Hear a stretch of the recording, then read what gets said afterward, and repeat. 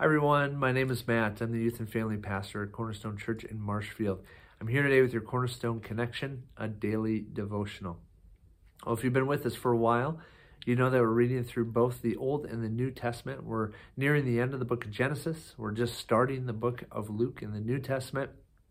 Today I'm going to be camping out in Genesis chapter 48. And if you've been with us, you know that we've, in the book of Genesis, we've really been in the life and the story of Joseph. And Joseph's been through mountaintops. He's been deep in valleys. But God has been faithful to him. Joseph's been faithful to God. And it's just beautiful to see what happens when we are faithful to God, and just what God can do in the life of someone who has endured some big trials, but has also received major blessing. And at this point in Genesis chapter 48, Joseph has already been reconciled to his family, to his brothers, to his father. His father's name is Jacob. He's also known as Israel. And Israel is getting old, and he's about to die in Genesis chapter 48.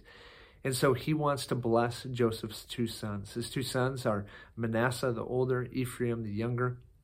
And this isn't the main point of what I'm going to talk about today, but it's quite interesting how Jacob makes sure to bless the younger over the older. Just like Jacob the younger was blessed and received the blessing that his older brother Esau should have received. And there's a whole greater story to that firstborn blessing that's really throughout Scripture. It's really neat to see.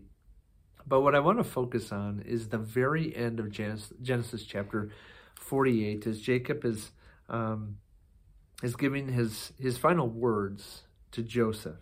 Okay, and if you want to join me, we're in Genesis chapter 48, verse 21. And here's what Jacob says. It's going to say Israel. It says, "Then Israel said to Joseph, I am about to die, but God will be with you and take you back to the land of your fathers. And to you, as one who is over your brothers, I give the ridge of land I took from the Amorites with my sword and my bow." Now, what I want us to zoom in on is the very beginning of what Israel says to Joseph. He says, "I'm about to die, but God will be with you." And we might think, what's the big deal of that little phrase, God will be with you? But as I did a little bit more digging, one of the commentators that I often draw from, his name is David Guzik, and he's got a great commentary. It's called the Enduring Word Commentary. I recommend it to anybody. And he notes how this phrase of Jacob passing this on to Joseph, that Joseph, God will be with you, it makes complete sense based off of the times where God told Jacob, I will be with you.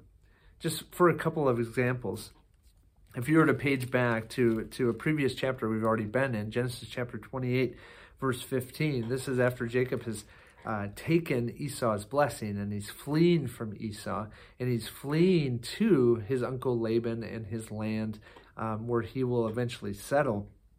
He's fleeing for his life. In verse 15, God says to him, I am with you and will watch over you wherever you go, and I will bring you back to this land. I will not leave you until I have done what I have promised you.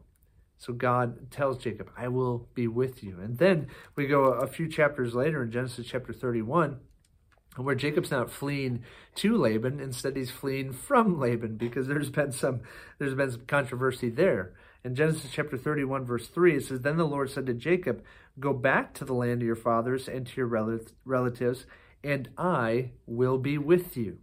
And you just go down to verse 5, where Jacob is talking to Rachel and Leah, his wives, and he said to them, I see that your father's attitude toward me is not what it was before, but the God of my father has been with me. And so now in Genesis chapter 48, where Israel, or Jacob, is about to leave the earth, he's about to die, what is the message that he passes on to his son Joseph? God will be with you. And I wonder today, what has been kind of that crystal clear message that God has shared with you over the years?